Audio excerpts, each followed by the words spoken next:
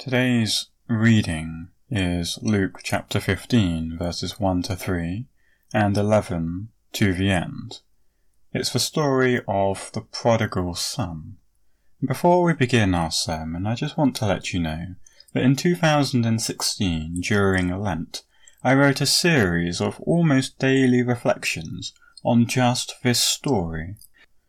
If you would be interested in finding out more about this series of reflections, you can find them on samuelsthorpe.co.uk/Lent-2016, or Google it, you'll find it.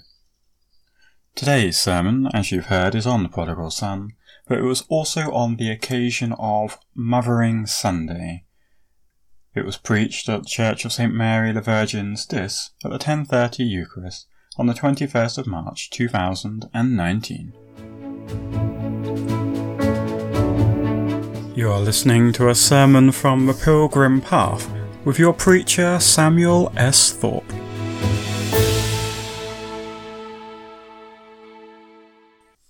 May I speak in the name of the Father, the Son, and the Holy Spirit. Amen. I'd like to begin this morning by making a confession. It's a topical confession as well, because today is Mothering Sunday, and rightly or wrongly we've come to associate this as a good day on which to celebrate mothers, which is a good thing to do, although we have to acknowledge that it can be a bittersweet moment, particularly for those who have recently lost their mothers, or who through circumstance find that the hopes they may have had to be mothers haven't resulted in motherhood for any of a variety of reasons. I have good friends who are affected by each of these and who are on my mind today. But walking through town, there's no shortage of bright pink advertisements in shops or offers displayed outside restaurants and pubs for Mother's Day deals, often, it seems, for a free G&T for mums. And these have caused me to reflect. And this is my confession.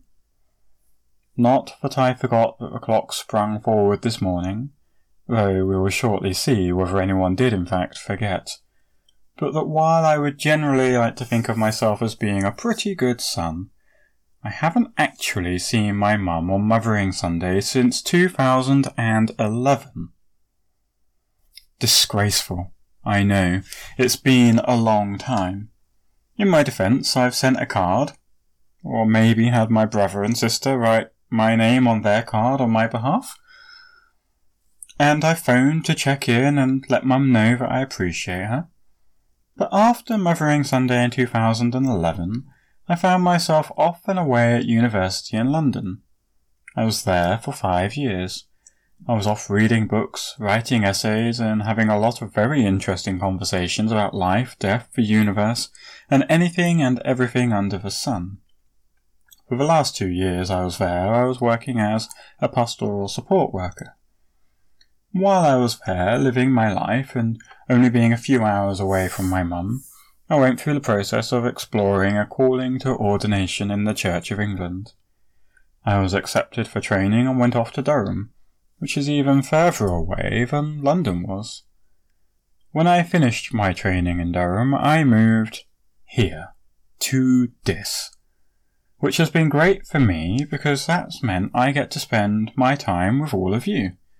And it's great for you because you're all a part of shaping me and helping me to grow into the person and clergyman that God is calling me to be. Besides, an extra pair of hands can't hurt. Seriously though, without getting too soppy, I am very glad to be here in the Dis team ministry. But the real, hitherto undisclosed advantage in my parents' eyes is that rather than being at the other end of the country, I'm now just under an hour away. And so today will be the first time I've seen my mum on Mothering Sunday in about 8 years. My brother, on the other hand, has been there each and every year. It therefore seems particularly apt that our Gospel reading should focus on the story of a man with 2 sons. Why do I phrase it that way?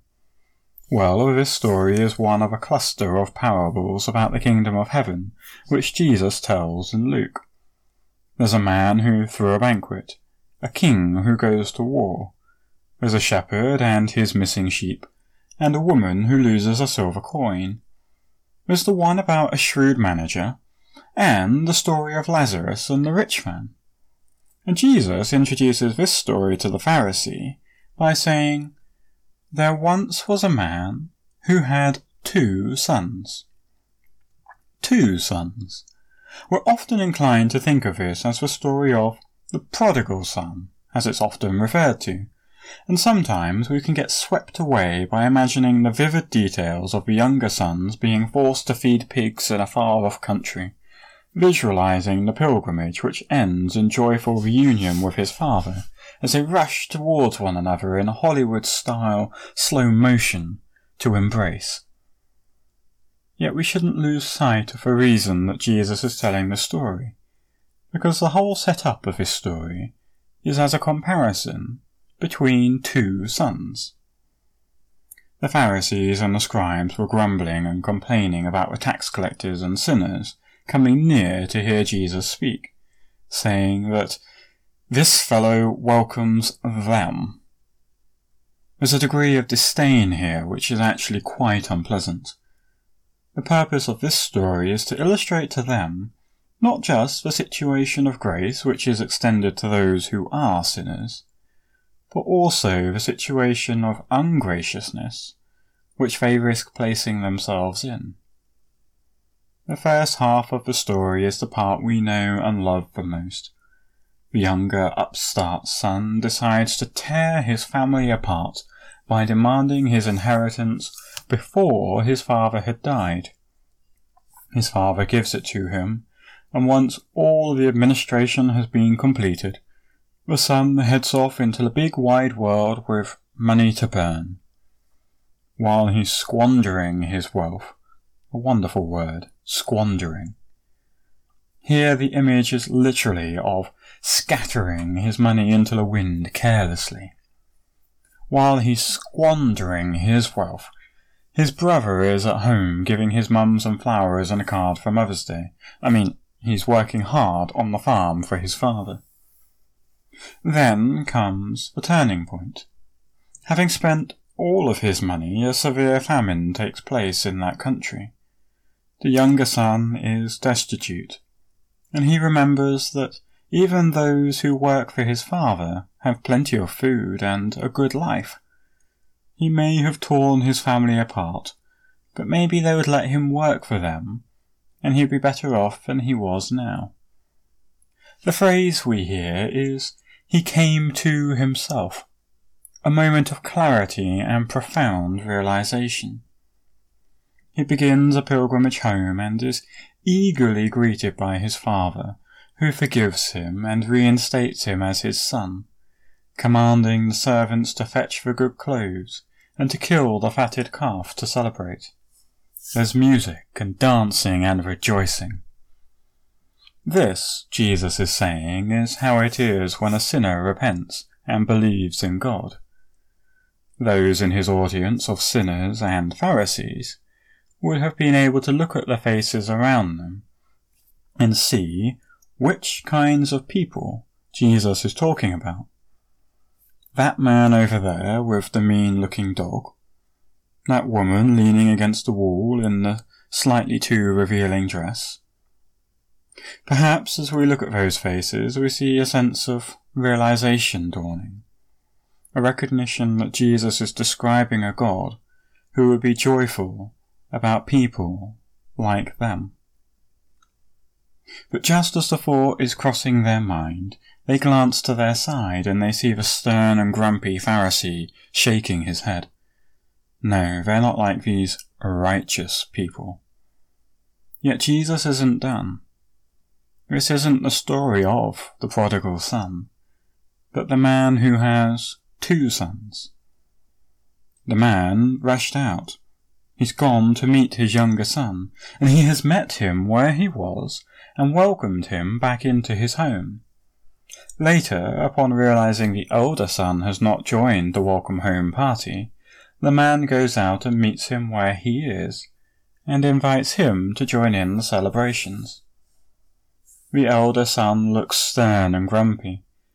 Shaking his head, he complains, basically saying, "But Dad, that's not fair." The audience looks around at each other. The man with a mean-looking dog realizes who Jesus is talking about and smirks to himself.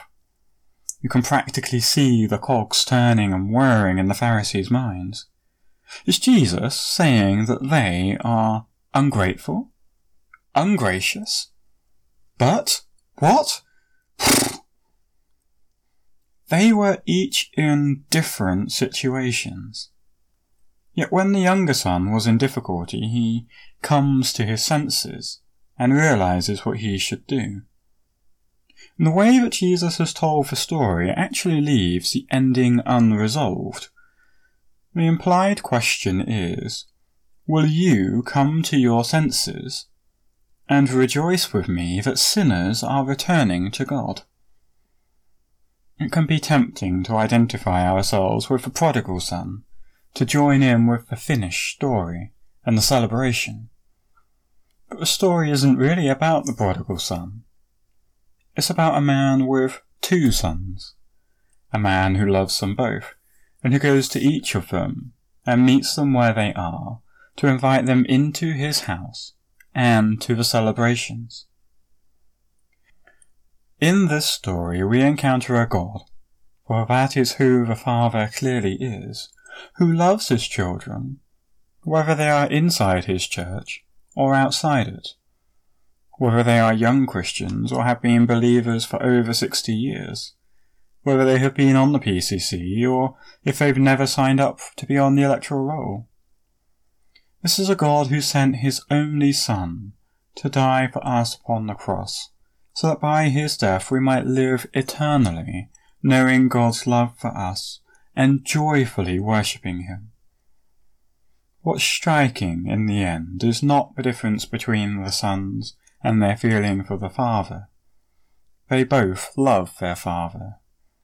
The difference comes in how they feel about each other. The Father may have forgiven the younger son. God may have forgiven that person over there. But when the younger son claimed his inheritance early, he rejected the elder brother as well as his father. And the elder brother feels that he is not ready to forgive him. And more than that he shouldn't be asked to forgive him just yet. Jesus ends the story early to challenge the Pharisee, indeed to challenge us, as to how will we respond. Will we come to our senses and stop being ungracious towards one another?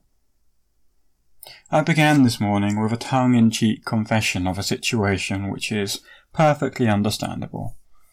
Life happens. I lived away, and so today is the first time I'll be seeing my mum on Mothering Sunday in 8 years. However, I know it will mean a lot to my mum to see me today. Following our Lenten theme of being a school of love, I wonder what situations have happened here for us with other people in St. Mary's, in the town of Diss, or even within our own families, which were perfectly understandable and excusable, but which actually we should try and rectify.